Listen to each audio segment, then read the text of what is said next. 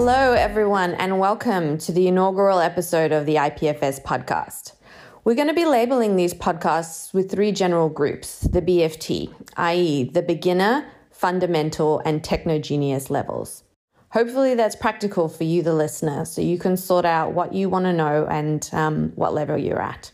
Here's our first episode where we talk about who we are, what IPFS is, and what this podcast is going to be all about. Take a listen and please tell us what you think.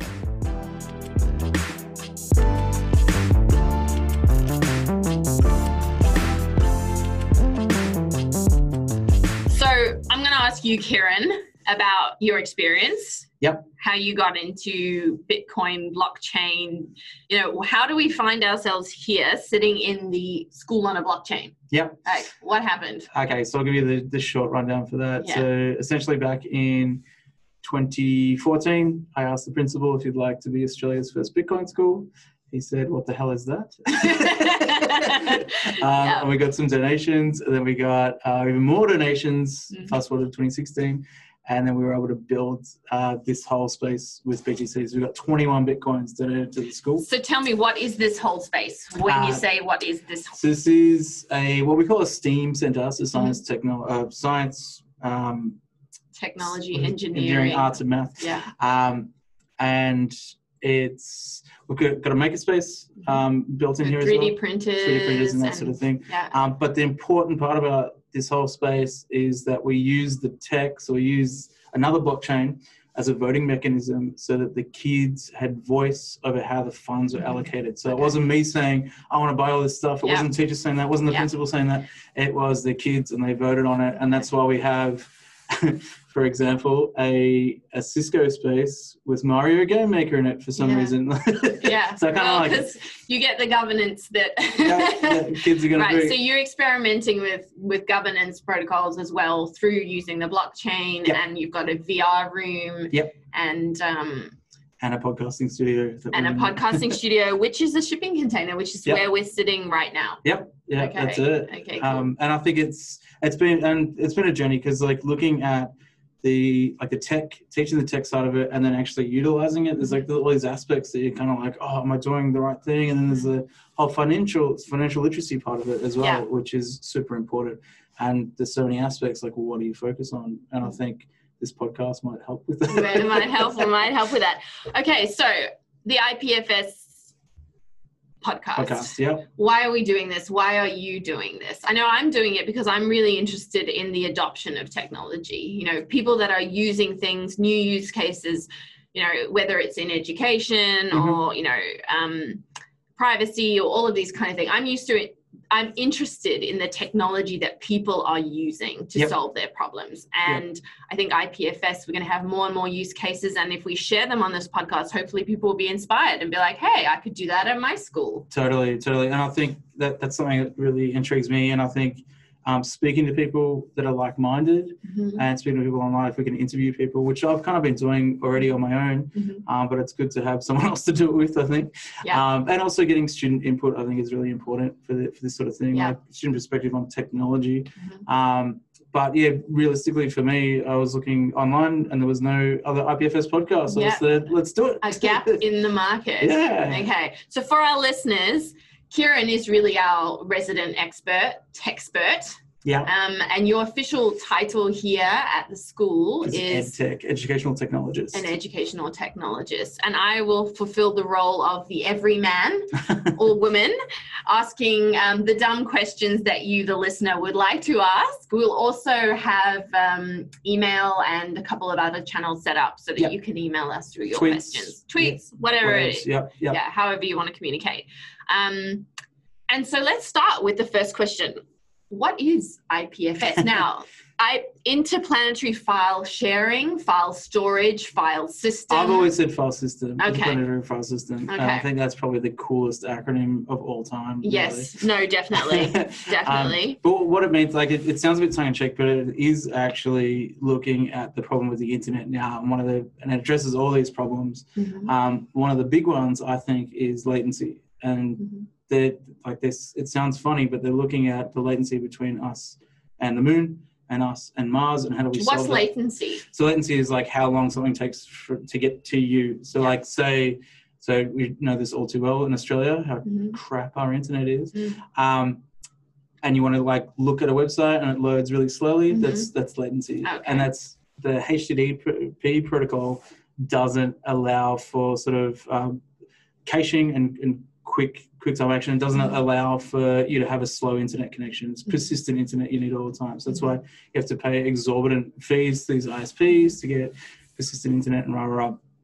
What this means for like IPFS protocol moving forward is stuff that you want cached, so like little bits of a file, what they call shards, get broken up and split across the network, and it goes and finds these nodes and brings it back to your device as quickly as possible. So if you think about like a remote school somewhere that hasn't got a persistent internet connection and hasn't got access to information the way a school with a really fast internet connection has, they now can participate with the rest of the world. So that's what they mean by interplanetary. It means everybody. Places that are really far away can participate. Okay. And I think that's really key. All right. So what I'm getting is it's a way for us to access the internet.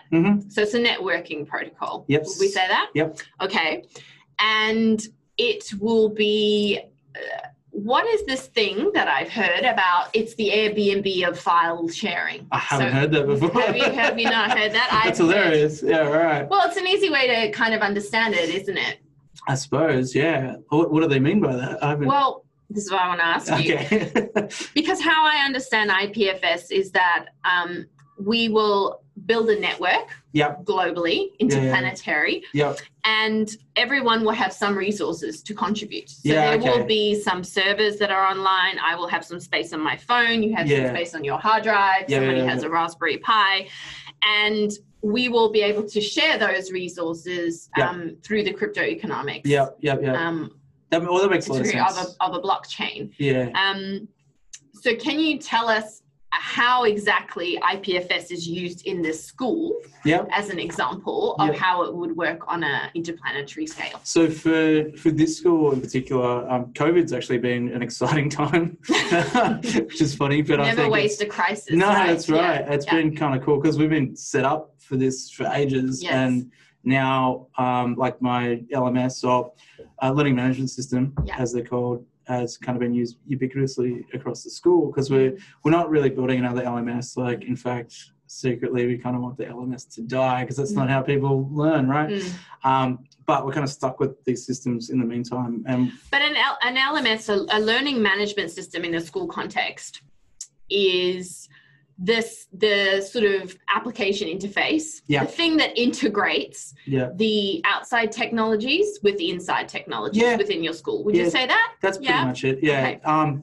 And they're quite kind of didactic, and you don't really have ownership over your stuff on them. That's the problem with them. So like, so you have a student going to a primary school and then they move off to a high school. All their stuff is stuck in this system that this primary school's decided to use. And they can't bring it with them. And that's really unfair. So, and I think you mentioned that you had a provider that... I won't mention who they are. We won't mention their name, but had a provider that had the school's things and had the students' data and then put up their prices. And then when you couldn't pay those fees... you know, the kids lost their... They ran off with little kids' work. They ran off with the little kids' work, which I think is universally described as what we would call a dick move.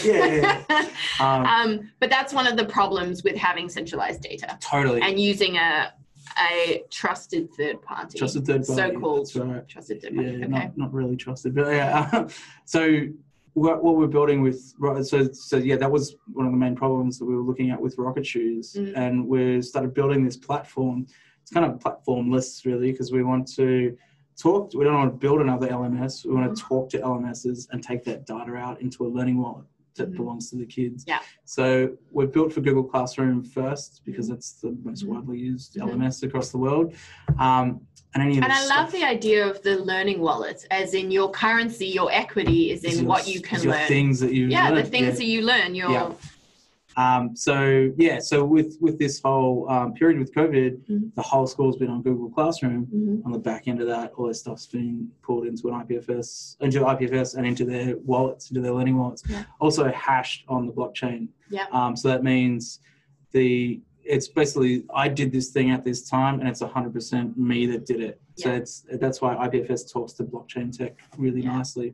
Yeah. So that's kind of where we're at with utilizing IPFS in the school. But we also have important documents. So there's twofold to this, I suppose. It's individuals and school as a whole. Yes. So I was telling you about Ray's paper earlier. What if Walt Disney built a school? He's actually written a new paper that's fantastic. So this is the principal of the school who wrote a paper which attracted this geek in an ad in a newspaper for a geek called if Walt Disney built a school, what would it look like? That's right. Yeah. And this is this school here. But and he's written another paper, but that sort of stuff kind of belongs to the school as a whole, right? And you want it public. So we use IPFS just natively to hash that content and share it out and make sure it's on as many nodes as possible. So it's kind of twofold. Yeah, the individual students and teachers, and then school as a community, and it works really well for both. And then hopefully other schools, and exactly. As I think you were saying, how IPFS is really interesting because it scales inversely. Yep. So if you have a location-based server, the more busy that server goes, it will slow down or cost more, or there's all these sort of trade-offs that you will make. Yep. Whereas with IPFS, the more you have, the better it will work. The better it is. There's more people. It's the best way to think about it. Yes. Actually, my co-founder for Rocket Shoes explained it to me this way. Think of like a YouTube clip. So this clip, to say this was a megabyte and it's just us making silly faces, and then that went viral, and then millions of people want to watch it, and that's great. But that 1 megabyte clip can create petabytes of data, because every time somebody watches it, it's another download, another download. Very inefficient. And every time you go on to watch it, it's going to servers in California on the other side of the world. With IPFS, that 1 megabyte clip, the more people watch it, the quicker it gets delivered around the network, because it gets replicated and hashed and split up between the network. And you're getting it from your friends instead of servers over the other side of the world. So it's really, really efficient as well. So efficiency and ownership are the two.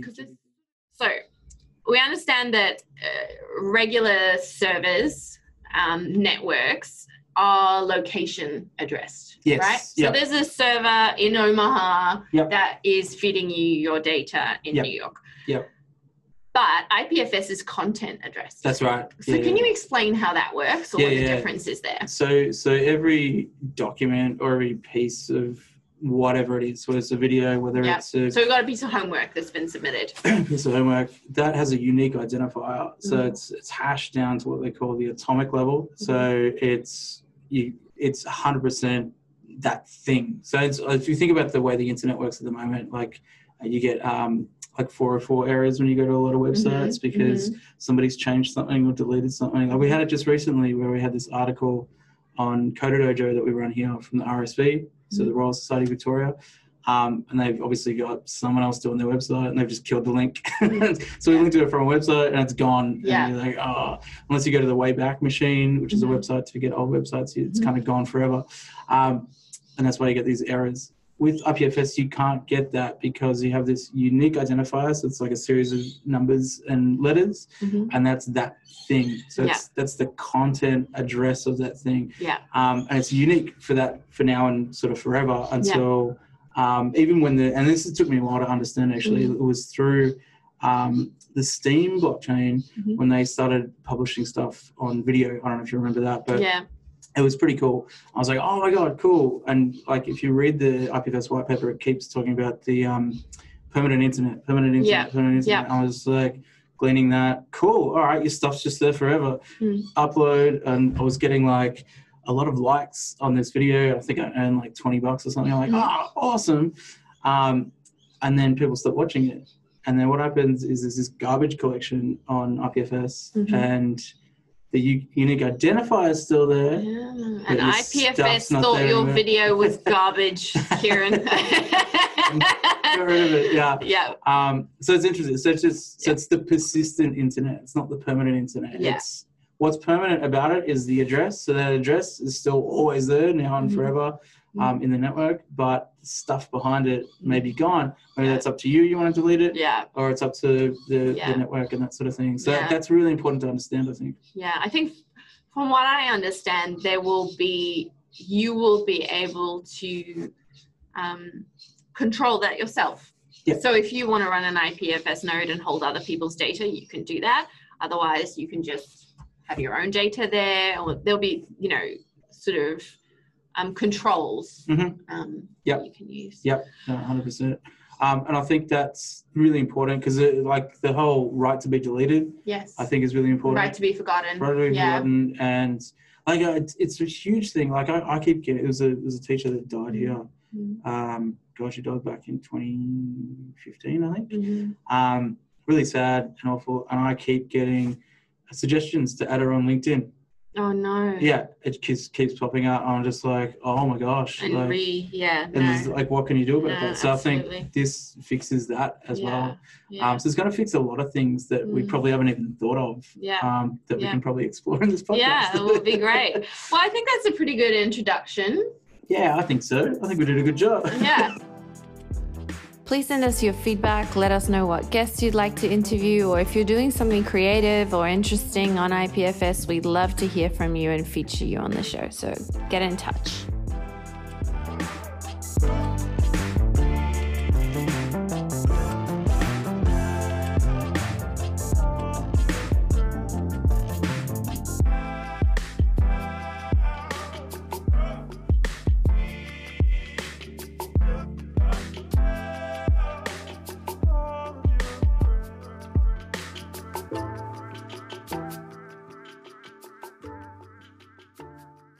The IPFS podcast was recorded live at the School on a Blockchain, Warana Park Primary in Melbourne, Australia on July 2nd, 2020. The podcast is hosted by myself, Jean Barden, and Kieran Nolan, and is mixed and produced by the very talented Aidan McDonald. The music featured is a track called 0 = Infinity by 20 Sil or Vansul. See you next week, everyone.